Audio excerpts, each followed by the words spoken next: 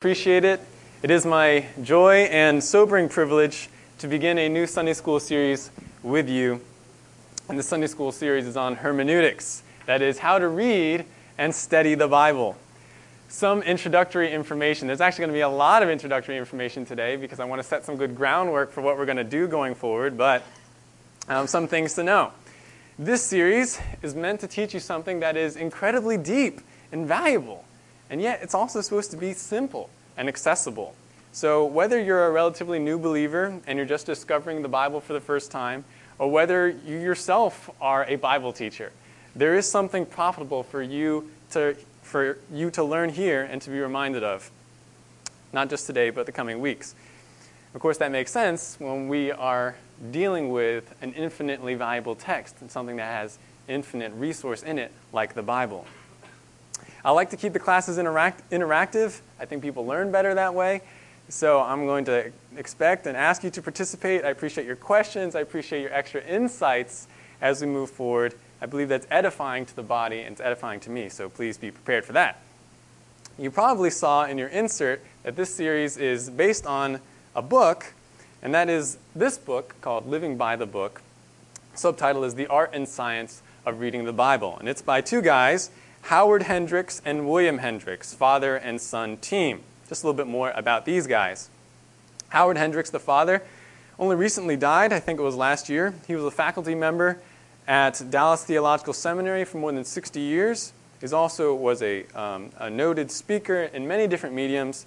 He spoke at a number of engagements around the world, on radio, on tape, through books, on film, and he was also teacher and chaplain for the Dallas Cowboys at one time.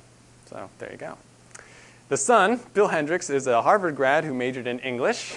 Very excited about that. He also got his master's in biblical studies from Dallas Theological Seminary. He is the author and co-author of 17 books, including this one, and also some other works, two of them entitled Your Works Matter to God and The Light That Never Dies. Now you're saying to yourself, that's great. A lot of credentials there, but are they biblical? Well, let me give you a little bit to allay any fears you might have.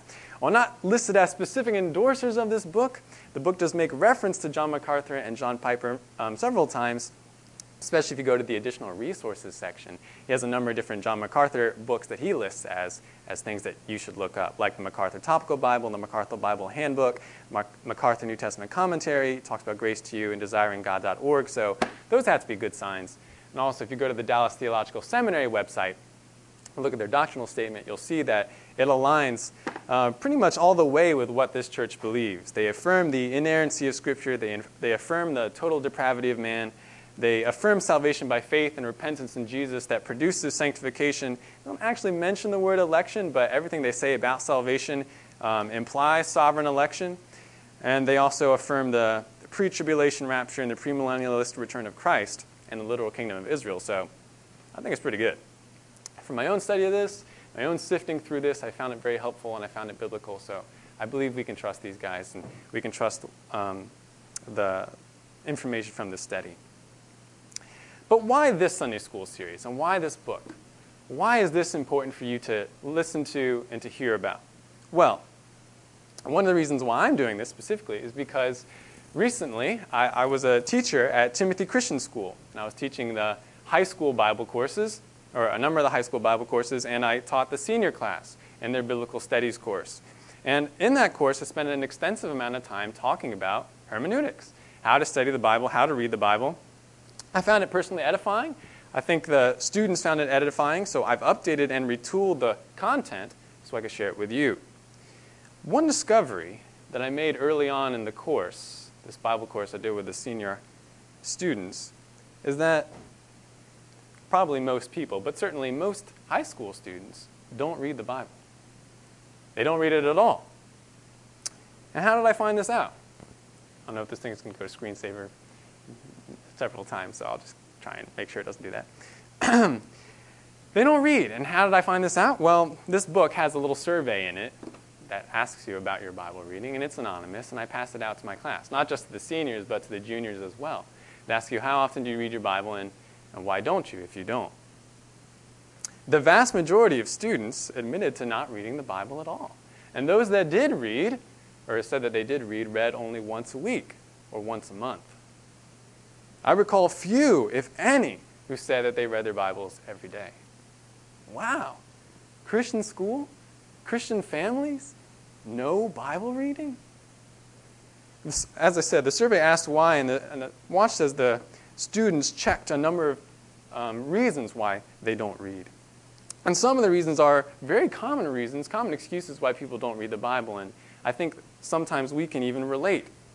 Let me see if I can actually go to the slide that tells us about this. Yeah, okay.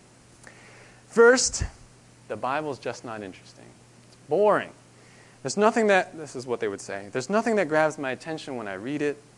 There are plenty of other things I'd rather spend my time doing than reading a dusty, old, lifeless book. It's just not interesting. Or they might say, the Bible's not practical.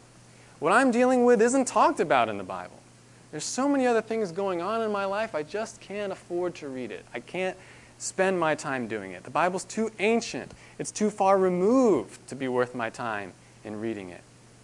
And when I read it, I don't get anything out of it. Or they might have said, the Bible is confusing. I don't know how to study it. I can't make sense of it. I have a hard time understanding what the passages say. And then, on top of that, there's so many different interpretations of the passage, I don't even know what anybody's talking about. It's just too hard. Or they might say the Bible is not trustworthy. I mean, the Bible is written by men, and men are not perfect. How can I trust it? Besides, there are a lot of other religious books out there. Why highlight this book? Why should I believe this book and commit to reading it if I don't even know it's true? Or they said, Bible study is not necessary because I got the pastor. I can just go to church. That's where I get my Bible from. I mean, I'm just a layman. Why slog through all that confusing information when someone who's more qualified and who's getting paid to do it can just study it for me? I can just go to church. I'll carry the Bible information with me the rest of the week. And if I have a question, I'll just ask him. Now, one option that wasn't on the survey, but I think is another reason that we actually sometimes think about. So we say, oh, I don't need to study the Bible, or I don't need to study consistently because I already know everything I need to know. I've studied it already. Or I've been instructed very well. I mean, I know theology. I know doctrine. I can quote the Bible easily. There's really nothing more for me to learn. There's nothing more for me to mine. I've run out of worthwhile things to learn from the Bible. Students in my classes check these different reasons again and again. Now, what about you and me? Where's our Bible reading at? Can we relate to some of these excuses? If I handed out that same anonymous survey in this congregation, how would we fare? I think it would be better. I think this church certainly values Bible reading, and we value Bible study. So I think it will be better, but that doesn't mean that our Bible study is where it ought to be. Perhaps you've also thought, in addition to some of these things, something like this. I may be able to discipline myself to read the Bible every day, but it just feels like more of a burden rather than a joy.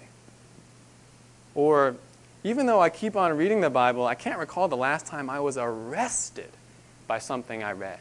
I was super excited about something I saw in the Bible. Last time I learned something new from it in my own study.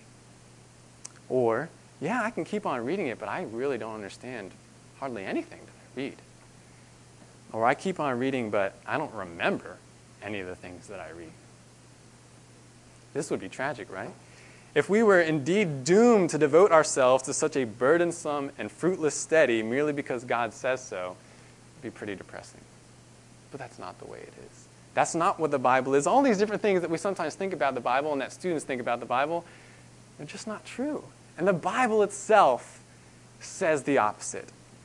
The Word testifies that it's the opposite of everything we falsely say and think about it. It's not an uninteresting book. It is a compelling book. And I'm going to tell you some scriptures where the Word actually claims this and gives us a little bit of reason for this. Psalm 119:18 says, "Open my eyes that I may behold wondrous things from your law." The psalmist said, there are wondrous things in there. I want to find out about them. He also said, another psalm, Psalm 19:10, talking about the Word, He says, it's more to be desired than fine gold, sweeter also than the honey and drippings of the honeycomb. And we might be more familiar with other scriptures that talk about the special nature of this book. Hebrews 4:12, for the word of God is living and active, sharper than any two-edged sword, piercing to the division of soul and of spirit, of joints and of marrow, and of discerning the thoughts and intentions of the heart. It's strange, but as Christians, we can be excited to be convicted by the word. You say, I know that it's going to show me something that I need to change, but I want to know about it. I'm excited to learn about it. And it's special also because this is God himself. It's him, his breath in the word. As 1 Timothy 3:16 says, all scripture is breathed out by God. So it's not uninteresting, it's compelling. It's not impractical, it's quite practical. In fact, it's written directly for you and for me.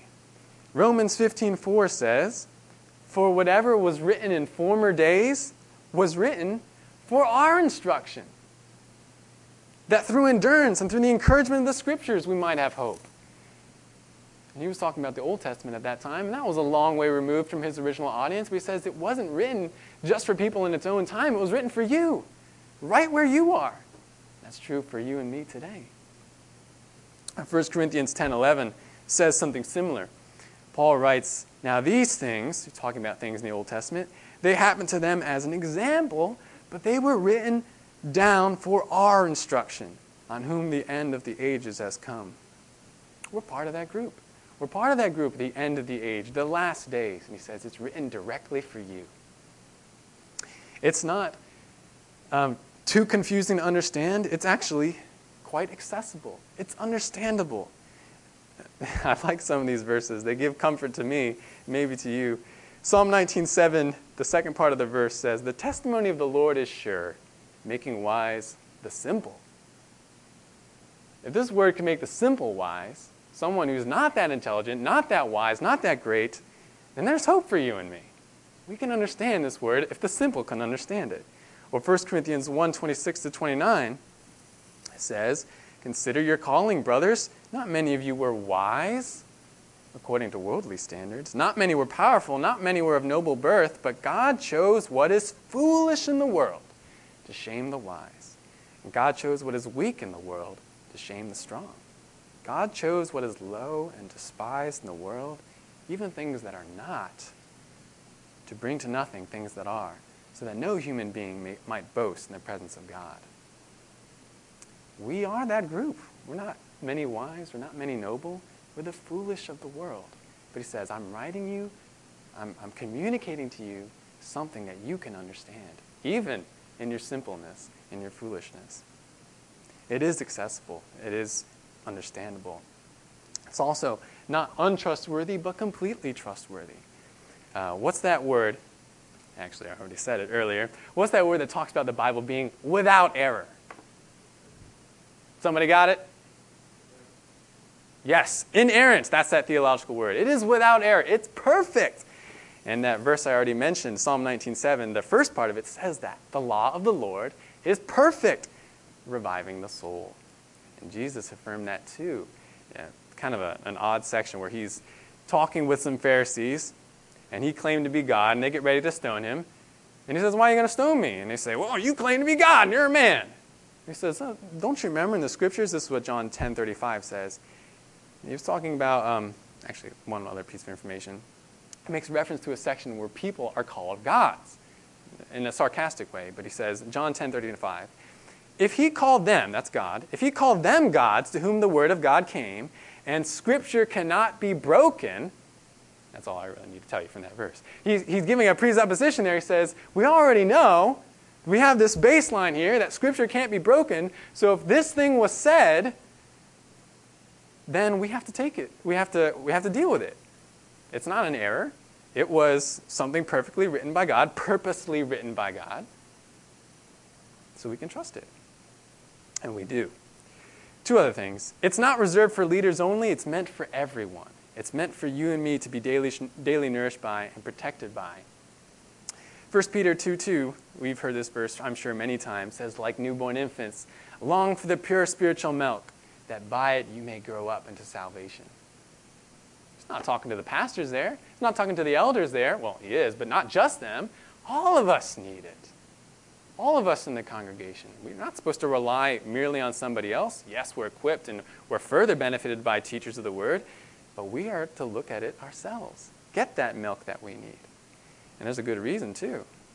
What would be a potential danger if you merely relied on other teachers to tell you what the Bible says? Somebody, say that again? What do you mean?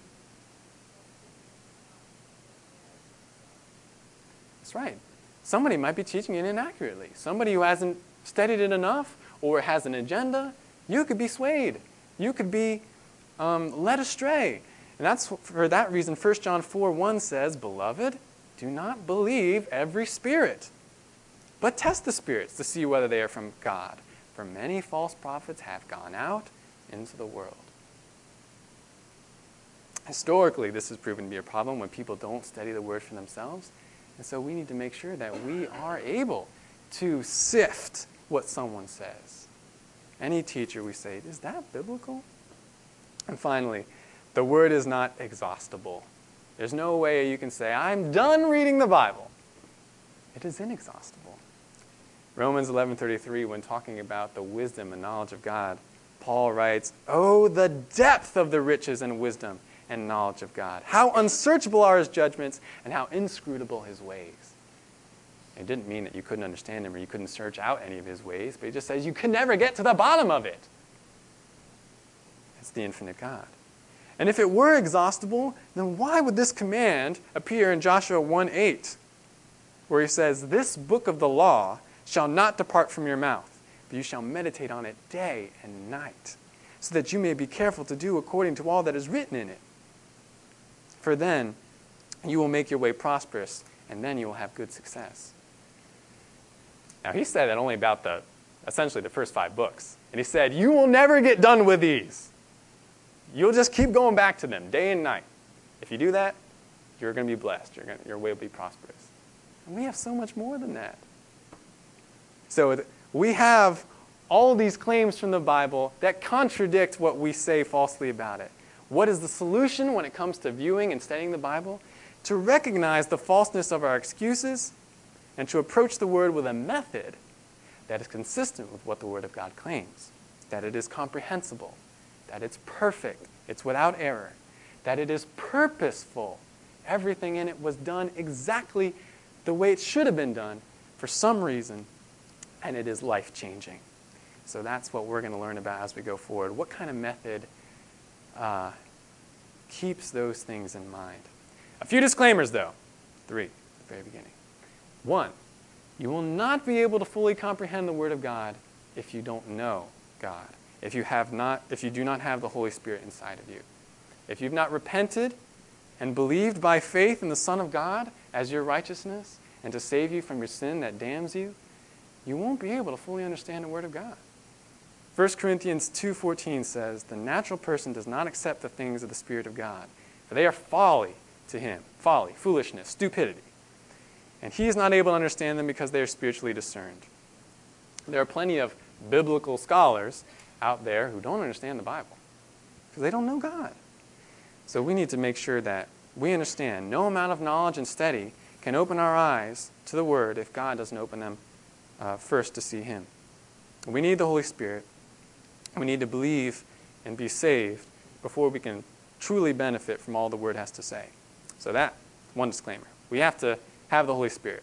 2, I'm going to try and help you with your Bible study in this course. However, reading the Word will always be a battle because there are spiritual forces involved.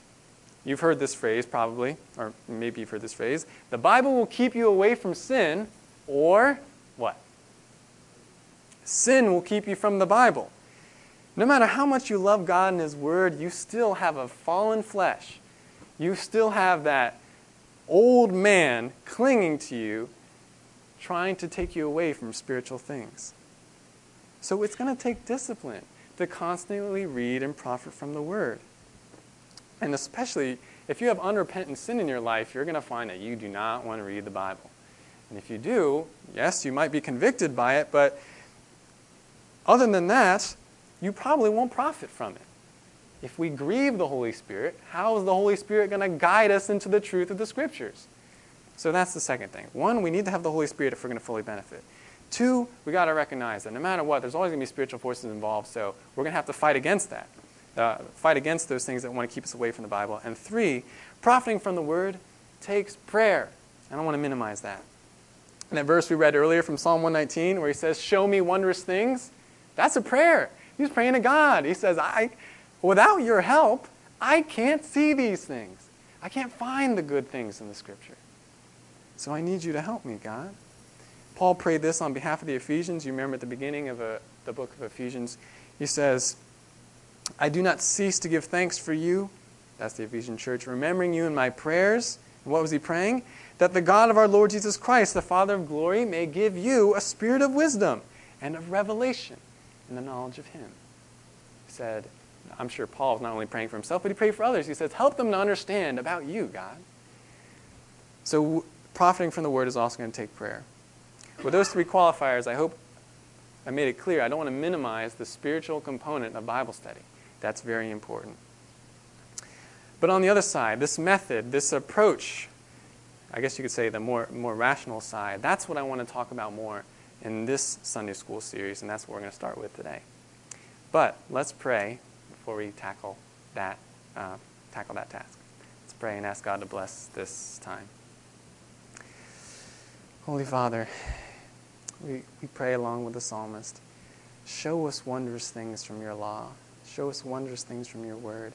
Lord, forgive us for where we think wrongly about your word, where we think there's nothing to profit from it, that it's not actually so joy-filled and so edifying to us. Lord, help me to be able to explain well and help them to be able to understand. Give us understanding of this method. Give us understanding of the Word. And let this just be a sweet time now. Lord, forgive us our sins and thank you that you have if we've believed in you by faith. And help us to walk in a way that's right. I pray this in your name. Amen. Okay. So the title for today's lesson, this first lesson, is called The Method for Bible Study, Rediscovering the Art of Reading. Today, I want to introduce this method to you in an overview way, and then talk a little bit about the first part, and even practice that first part a little bit. We won't be able to even adequately cover that first part today. We're going to need to take a little bit more time next week, so look forward to that. Well, what is this method? Before I tell you, let me just ask, what is the goal of Bible study? Please. What's the goal of Bible study? Stephen. Okay, it's to know more about God, right? To understand more about him. Is that the only goal? True, yes. What's another goal of Bible study? Roy?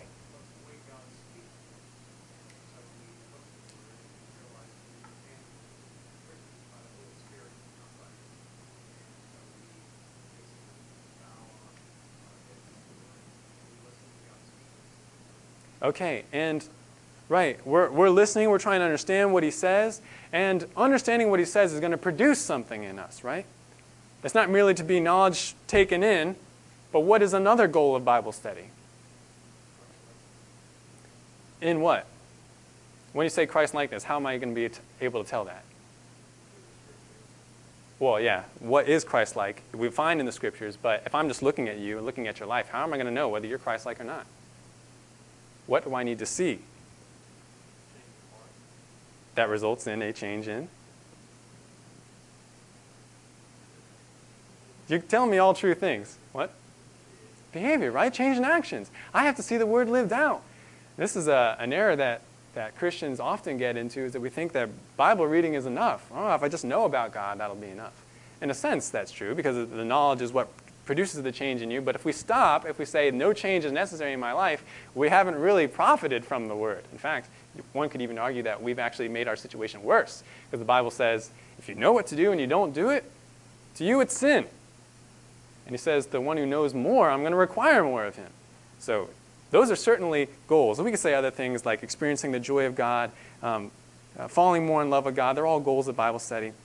And so those are going to be part of this method that we want to interpret, we want to understand the Bible, and we want to apply the Bible. We want to actually see it change our lives. But before we can even come to an interpretation of the Bible, understand what it says or what it means, we need to do something else first, more basically. What do we need to do before we can even come to an interpretation of a certain biblical passage? Greg?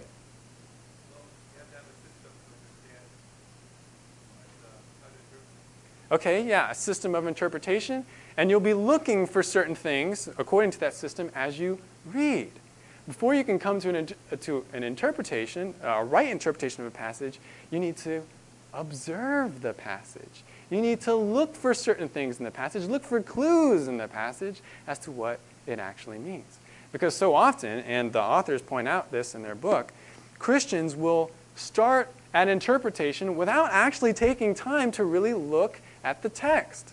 And because of that, they are not able to come up with an interpretation, a helpful interpretation, or they come up with an inaccurate interpretation. And that, of course, once you have an inaccurate interpretation, if you're trying to apply that inaccurate interpretation, you're going to get some weird things. You're going to get some unprofitable things. So that is essentially what our method is. 3 steps. Observe, interpret, and apply. Now, there's more to say about each one of these steps, but really, this is pretty simple. When we observe, when you look at a passage or you look at a verse or you're looking at a book of the Bible, you're asking yourself, what do I see? What do I see in this passage? You're trying to notice as much as you can because, as we said earlier, every little piece of that passage was purposely put there by God, by His Spirit. So we want to know why. That's the interpretation part, but to figure that out, we have to see what is actually there. We've got to spend time just looking at the text, observing different things. Second, we ask, what does it mean? We interpret it. We piece together those different things we noticed about the passage or on the text to understand what is the actual message God is communicating, or what is the principle that He is communicating in that verse or passage. And then finally, we apply it. We ask, how does it work? How does it work for me? Because it's going to work itself out in my life if I truly understand it. How does it work for me? How will it work for other people? We want to react appropriately to God's message and live out the principles that His Spirit communicates. For a good analogy of this, consider a famous fictional detective. Many of you may be familiar with Sherlock Holmes, Mr. Holmes, that fictional character devised by Sir Arthur Conan Doyle, first appearing in print in 1887, more recently appearing in a number of TV shows and movies. What is it about Sherlock Holmes that makes him so fascinating and famous? Khalif. You don't know about Holmes? Okay. Okay. You're kind of jumping ahead to where I want to go. But yes, his powers of observation, which would enable him to do what? Oh, yes. The deductions that he would make. Though some argue that it isn't actually deduction, it's abduction or induction. They come up with some other terms. But essentially, he's making inferences. He's coming to conclusions based on, as Greg said, observations. He makes observations. And through that, he's able to actually solve crimes. Now, if you've ever read the stories or seen Sherlock Holmes in action, or really any detective show, why is it that Holmes, or the special detective, are able to observe things and other people don't? Other people aren't able to observe those things. Emma. And so, if they're only... Wait, explain that a little bit more. Okay, yeah. Holmes has been trained, and these other detectives have been trained into what to look for. And by extension, those who miss those clues, they have not been trained. Why else might they fail to observe? Fail to actually notice certain things? Amy? They have a presupposition, so they're only looking for things that support their already. Ah, that's really good. Essentially what they've done is they've jumped to interpretation too soon, right? They feel like they already know what it is. Oh, no, open shut case, this was, murder, whatever it was. But our Holmes' character, our detective, says, oh, no, wait, let me see if that actually holds up with what's here at the crime scene. You're going to say something else, Steve? And in parallel with that is the field of vision. You know, like you were saying, people have presupposed ideas, so they're going to it. I think Holmes tends to take a step back and look at a bigger picture. Yeah. There are a number of different reasons why the people in these different situations fail to observe what Holmes does. They don't take the time. They're not looking for certain things. They haven't been trained as to what to look for. They feel like they already know the answers. Any of those reasons. The clues are always there. And they're objective. It's not like Holmes just had a different opinion about things. He just saw what they didn't see. It was always there. They just didn't recognize it. And even he supposedly said, you see, but you do not observe. And because of his observation skills, he's able to make those revelations, those aha moments. And he's able to solve the cases and see justice served. We could say, bringing this back to what I was just talking about, Holmes observed, he took note of clues, he interpreted the clues rationally to figure out what they revealed about the case, and then he applied the clues by figuring out who the criminal was, tracking him down, and bringing him to justice. Do you think Holmes enjoyed looking for clues? Or was he like, man, this is drudgery?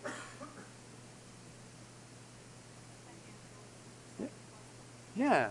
And why would the puzzle be enjoyable? Yeah, and getting that answer is enjoyable, right? Even if he doesn't have the answer right away, he says, look, another piece of this puzzle is connecting. I see more of the picture. If you've ever done a puzzle. It is enjoyable as you get more and more pieces. It's the same thing with our Bible study. We, like Holmes, need to spend time observing, not coming to that passage with a bias, but just saying, what's here? What can I see? And then, using those clues, piecing them together, and experiencing even the joy of that, we say, more of the picture's coming into view. Even if I'm not getting it right away, I see more. And then, maybe even eventually, we say, now it's all clear. I see what he's trying to say in this section to me right now, today. But you might say, I'm not Holmes. I don't have the skills. I'm not good at observing passages. Well, two answers to that. One, we're going to get better at it. We're going to learn. We're going to practice. And second of all, it's amazing actually how good observational skills you actually have when you try. When we actually take time to observe something, it's amazing what we'll notice. And I want us to actually practice that a little bit with a picture. I'm going to take some minutes, and I'm just going to ask you to look at this picture and tell me what you notice. Tell me what you see. Okay? Now, it's going to take me a tiny moment just to go get it, though, so hang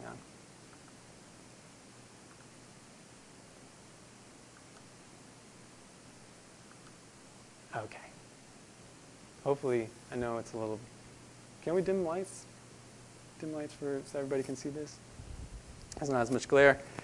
How many of you have seen this painting before? Okay, a lot of you. It's famous. How many of you have closely looked at this painting, spent a good amount of time looking at this painting? Okay, maybe like one or two of you. That's good. Because now I want us to see what we can notice when we actually look closely at it. What is one thing you notice about this picture? And we need a whole bunch of these. Diane. Very good. I know it's a little bit shadowy down there, but there's some feet there. You can notice what they're wearing. What else do you see? Yes. Very good. There's windows looking out to a landscape. Very good. What else? Yes. Can you tell what kind? Yes, bread. There's bread on the table. Seems to be mainly bread. What else? Emma. Yes. Does that seem strange? Doesn't happen in real life very often, right? But it's awfully convenient for this painting. What else? What else? Amy. Yes. You can see a lot of hands in different positions. And yeah, they're expressive. Steve. And just me in my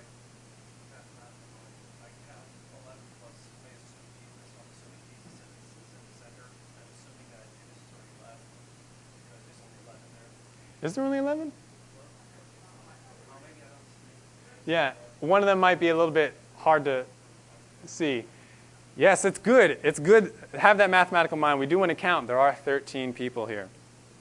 And that's going to help us in our interpretation. What else? I have a question. Yes. With my Catholic family, they told me always that there's a woman at this table. Is that true? Oh, we'll have to discern that. Do you see a woman or someone who looks like a woman? Yes. Where do we see a woman? Right. This character to your left of Jesus definitely looks like a woman. But we're going to do a little bit of interpretation here. 13 people, and hopefully you have some idea of what this scene actually is of. This is entitled The Last Supper, so we are talking about that biblical scene. So if there are 13 people, we would expect Jesus and his 12 disciples. So why would there be a woman in place of one of the disciples? We could say, okay, maybe Judas has already left. That's one possibility. Is there another possibility? Very good. Don't ask me why. I tried to look this up. I'm not sure why. But poor Apostle John is almost always portrayed like a woman. Poor guy. It isn't because there's any record of him being feminine or anything like that, but the tradition is that he was very young. And so to portray youthfulness, they make him look a little bit more feminine. So that's not Mary Magdalene, that's not any other woman there, that's probably John. And that'll help us, I think, a little bit in some other things in this painting. A few more observations. Yeah.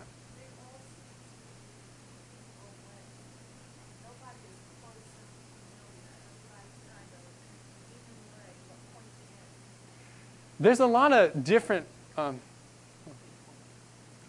nice. There's the body posture is very varied in this painting. And some definitely seem to be leaning away. In fact, if we're looking at the center character, we might say that there's more leaning away going in those two directions. But there also is a little bit of leaning in some other parts. And we might be able even to identify one of the characters based on that. I'll come back to that in just a second. A few more observations. Dwayne?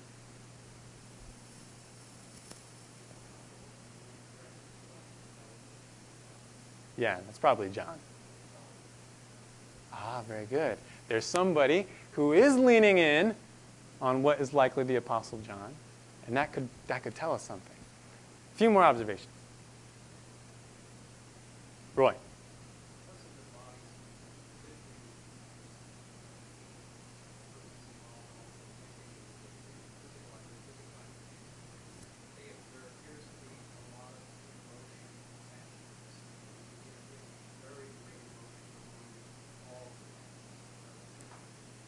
Yes, it's very, very emotional. And if you had to describe the emotion, I know you can't see their faces super well. What kind of emotion? Okay, maybe distress. Someone said excitement, agitation, confusion. And certainly, because of the different body postures, the hands, and as you'll see maybe a little bit, some of the expressions, that there's an emotion that comes through that's going to tell us a little bit more about this scene. Let me see. One other thing I want to say. Let me just show you a little bit closer view of one part of it.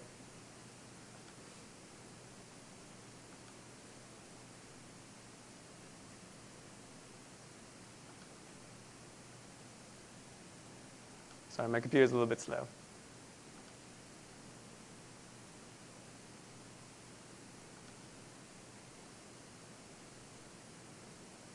Okay. So a little bit closer view, I'm looking especially at these three characters there in the middle. Do you notice anything else? Yeah. Okay, one of these hands here from one of the characters seems to be reaching out towards the bread or towards that dish or to something in that area. Anything else you notice?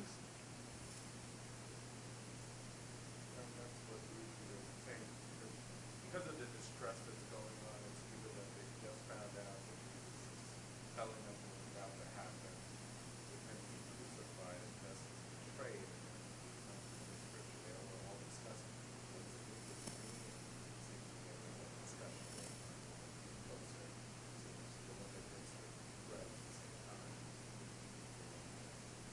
Okay, you're doing something interesting here. You're coming up with an interpretation based on our observations, right? These different clues that we've noticed.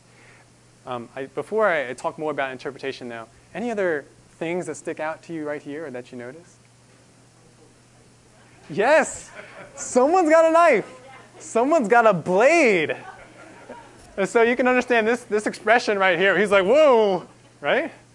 Yeah, someone's got a weapon right there. Yeah, Dwayne.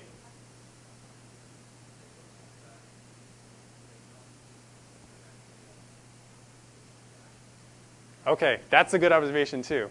You may have noticed a number of things that are a little bit biblically inaccurate here. They're sitting in chairs. That it's daytime. Did you notice what the cups are made out of? They're transparent. They're made out of glass. That doesn't seem entirely biblically accurate. So we could observe a ton of other things about this painting. There are rectangles all over the place. There's kind of a halo around that center character because of the window. You may notice, I'll show you in just a second with a larger view of this, that all the lines, or many of the lines in this painting seem to be pointing towards a certain direction. But let's do a little bit of interpretation here. We talked a little bit about that feminine character being John. Can we identify any other characters in this picture? And if we do, it has to be based on clues, right? Or you can infer Judas and maybe Why do you say that? Judas was in a hand giving, Why Peter with a knife? Well, I don't remember Peter with a knife. well, he had a sword, so you might infer cutting off his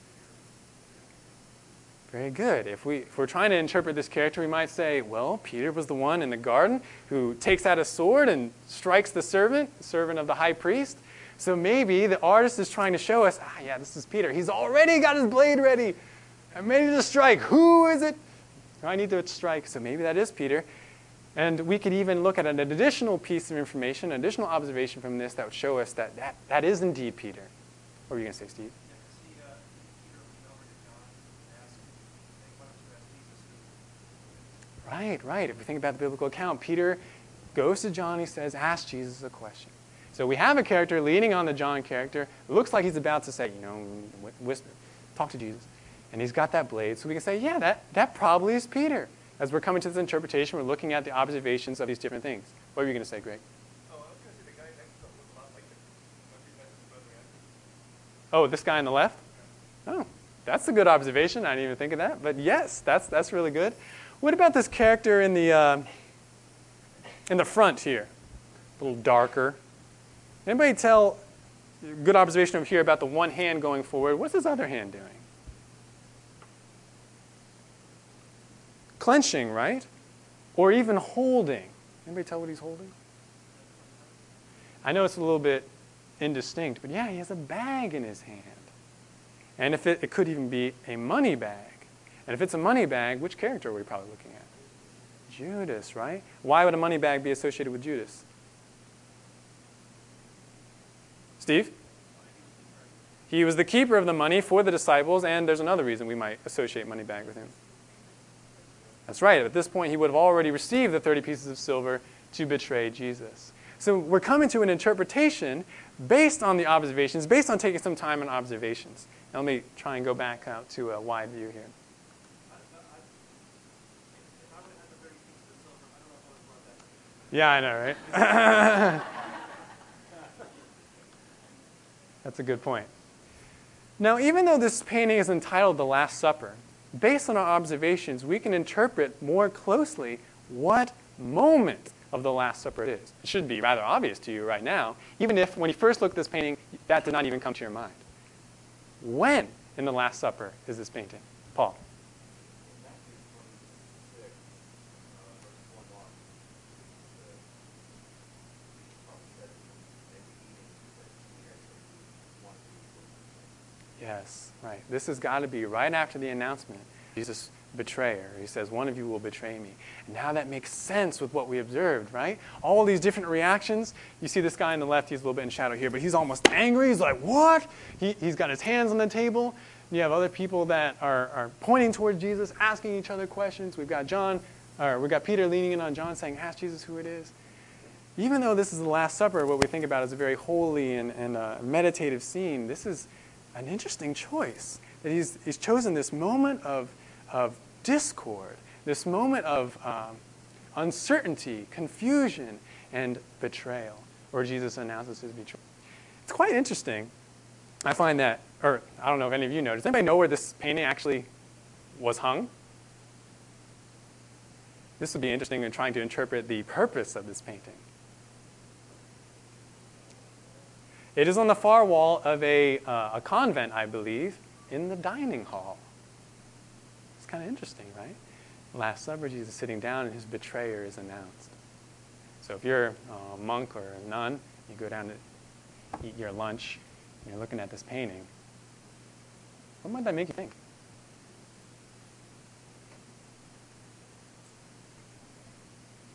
Say that again. Like one of the... Yeah. We're going to be, if we recognize what the scene is about, and especially if it's placed in a dining hall, that's going to make us meditate a little bit about, like, would I betray Jesus? Am I betraying Jesus? Now, we could say more, and we could look at more clues, and we can interpret more about this. But this is just to give you an example of that. When you really look closely at something, there are a lot of things there. And they've been purposefully put there. Here the artist has chosen his colors and his lines and his characters and the different details of the characters, all for a specific purpose. And we're able to tease out some of those things once we've observed them. And it's the same with the text. And it's the same with biblical texts. Because God has chosen to do everything there on purpose. And we can observe texts in a similar way. Hold on.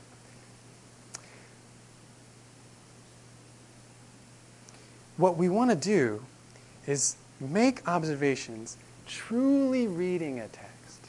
Now, reading is more than just looking at the words. It's observing them. It's noticing them, thinking about them, searching them, realizing that every word, phrase, sentence, paragraph, detail was specifically chosen by the author, just like a specific line or color is chosen by an artist. So, with our last bit of time, I want to show you a biblical passage, and we're going to do the same thing. I just want you to tell me what you see. Don't really want to move to the interpretation stage yet, but I just want you to tell me what you notice from the biblical text. Hopefully it's legible. It's a kind of a bigger section, so let's see.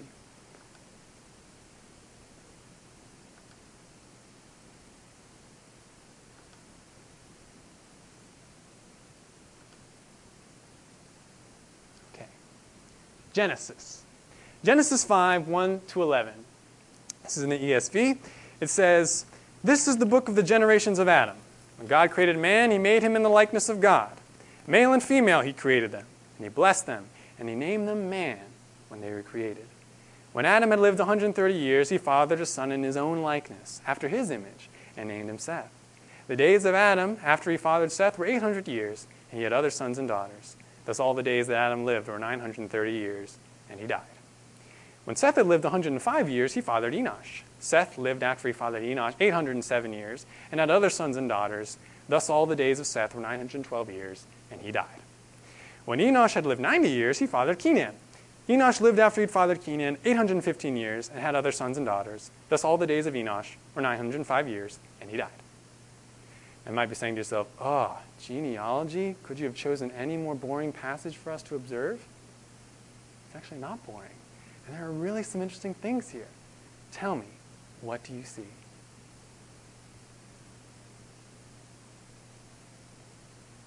Yeah.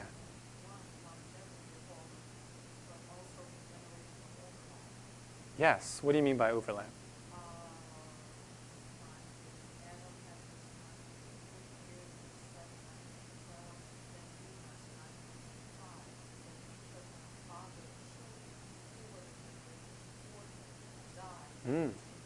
Mm-hmm.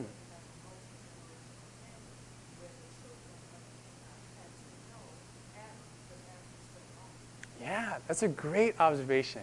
And I don't have the rest of the passage in front of you, but you'll see that it keeps on going. I actually looked. It's the 8th generation. Adam was alive until he saw the 8th generation. He saw Lamech. He knew Lamech, Noah's dad. That's pretty crazy. He even saw Enoch go, disappear. He was alive around that time. Yeah. It would seem that way, right? I mean, 130 years before he had a kid? Man, adolescence must have taken a long time. But that's a really interesting observation because consider, this is Genesis 5. What has already taken place here? Really thinking about the context a little bit. Cain and Abel. So actually, Seth is not the first son. Adam's already had kids. But for some reason in this genealogy, Seth is listed. It says after 130 years he had Seth. Yeah, when we think about that, that might tell us a little bit about how we interpret this genealogy and the different people that are listed there. What were you going to say, Amy?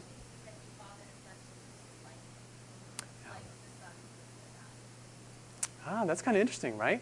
Now we'll have to figure out whether that interpretation really works. But that phrase, he fathered him in his own likeness, applied to Seth. Interesting. What else do you notice? Bill. Yes, that is true. Adam is 930, Seth 912, and then Enosh 905. Though that's a little bit unfair because, it's unfair for me to make that observation because if you look at the rest of the passage, you'll see it actually varies. Methuselah, who's going to come later, is actually going to live longer than Adam. But here, that's a good observation. What else? Greg. Very good, right? And this is one of the things that's been driven home with answers in Genesis. There are other kids. And if we think about it, if he lived 930 years, how many kids did he have? I mean, Adam and Eve, they could have had a ton of kids. And those kids could have had a ton of kids. Which means by the time we get to the 8th generation or the 9th generation, when we get with Noah, there could have been a ton of people on the earth. And if what's also true with answers in Genesis presenting that their bodies were better than ours, they hadn't decayed, they hadn't degenerated as much as ours, then they may have been, they may have had more kids then than we have today. They have less miscarriages and more fertile or whatever. They could have been fine for them. They could have been having lots and lots of kids. That's something else. What else? Seth. I mean, not Seth. Steve.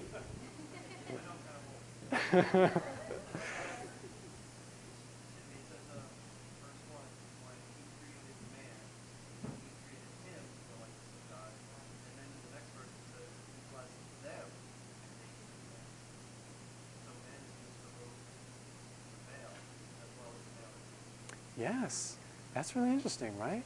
That the plural is almost contained inside the singular. By the way, does anybody know what Adam means? Shaji. It means man. So when it says he named them man, it actually says he named them Adam.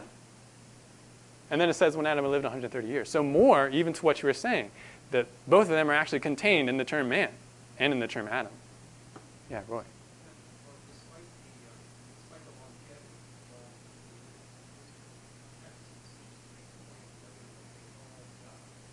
Yes. Mm-hmm. That's very good. Yeah, Greg. I thought it was kind of interesting that the text does get written before you, so that you're not free to add in. Yeah. Because it's like a simple addition. Yeah, it calculates it after he had the kid, and he lived that many years, but it also tells you his total number of years. Yeah, absolutely right. A few others. Yeah, Dwayne.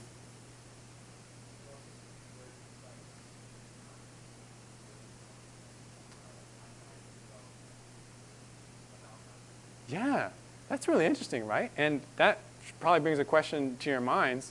How did they know that? I mean, that's pretty precise. Was it written down? Is this special revelation to Moses? Was this something passed down? They say, hey, man, you remember Adam? He lived 912 years. Remember that. I don't know. I don't know. But they knew. Somehow the writer knew. Yeah, Amy, something else. Is this the first instance of Scripture talking about itself? Like, at the very beginning, this is the book of the generation of Adam. Like, it's talking about itself. Like the first time. Good question. And this is another thing what good observations will do. They ask questions sometimes. We might not even know the answer just from this passage, but we can say when it comes to interpreting, going to the next level, we can say, let me find out. And that's good. It does, you're good to observe that it does refer to itself and even titles itself, this is the book of the generations of Adam. But that's kind of interesting too, because the book has already started. So it's calling it, the book is, one section is calling itself a book. One more observation. Who will be the last? Yeah, go ahead.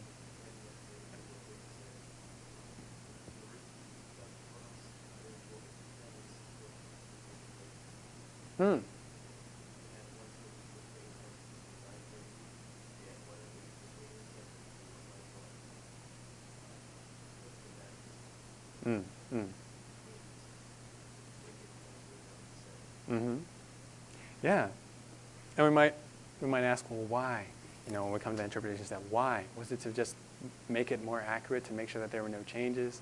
Was it because the audience would be listening to this and not reading this, and they wanted to make it easier for them to understand and to remember? I don't know. One other thing, and this is just one observation I made on the passage, is that perhaps you notice the repetition of a certain phrase in the first couple of verses. The likeness, right? It says, God created man, he made him in the likeness of God. And only a few verses later it says, when Adam had lived 130 years, he fathered a son in his own likeness, after his image. Why would he use that phrase, likeness, and talk about that image so close to when he just talked about God giving his likeness and God giving his image? I'm not sure. But I feel like it's an interesting thing to look at. I have my own suspicion as to what that is. But we're not going to the interpretation step yet. So all this to say, even something like a genealogy where you say, man, I don't know if there's anything interesting here, anything really to learn or to interpret or to apply. No. This, just like any other scripture, is ripe for observation. And that's where we've got to start. That's where we've got to start so that we can come up with those accurate and profitable interpretations, and then we can move to an accurate and profitable application. Well, we're going to learn a little bit more next week about specific types of observations. What are some of the things we can look for specifically? Not just say, oh, well, something. No, we can actually look for specific things. I'll tell you a little bit more about that next week and talk a little bit about organizing them. But that's it for now. Let's pray. Holy Father, thank you so much for today and for this time. And I thank you just for the insights of these different people and their willingness to participate. Lord, allow this to continue for us in our personal Bible study, where we take something, no matter what it is, and we just slow down a little bit and just look to notice what it is that you put there purposefully, so that we can come and we can piece together those informations, and we can answer those questions that are raised as we look at the passages and say, what are you trying to say to me, God? What were you trying to communicate? What are you communicating, and then how can I live that out? Lord, bless their study. You say that you blessed man when you created him, so continue that blessing by blessing us in the study of the Scriptures. Make it just more rich, and continue to bless this year as we go forward. Bless the rest of the service. Bless the food, Lord, as we have some refreshment in between the services, and allow the fellowship to be true and sweet and profitable today. Pray this in your name. Amen.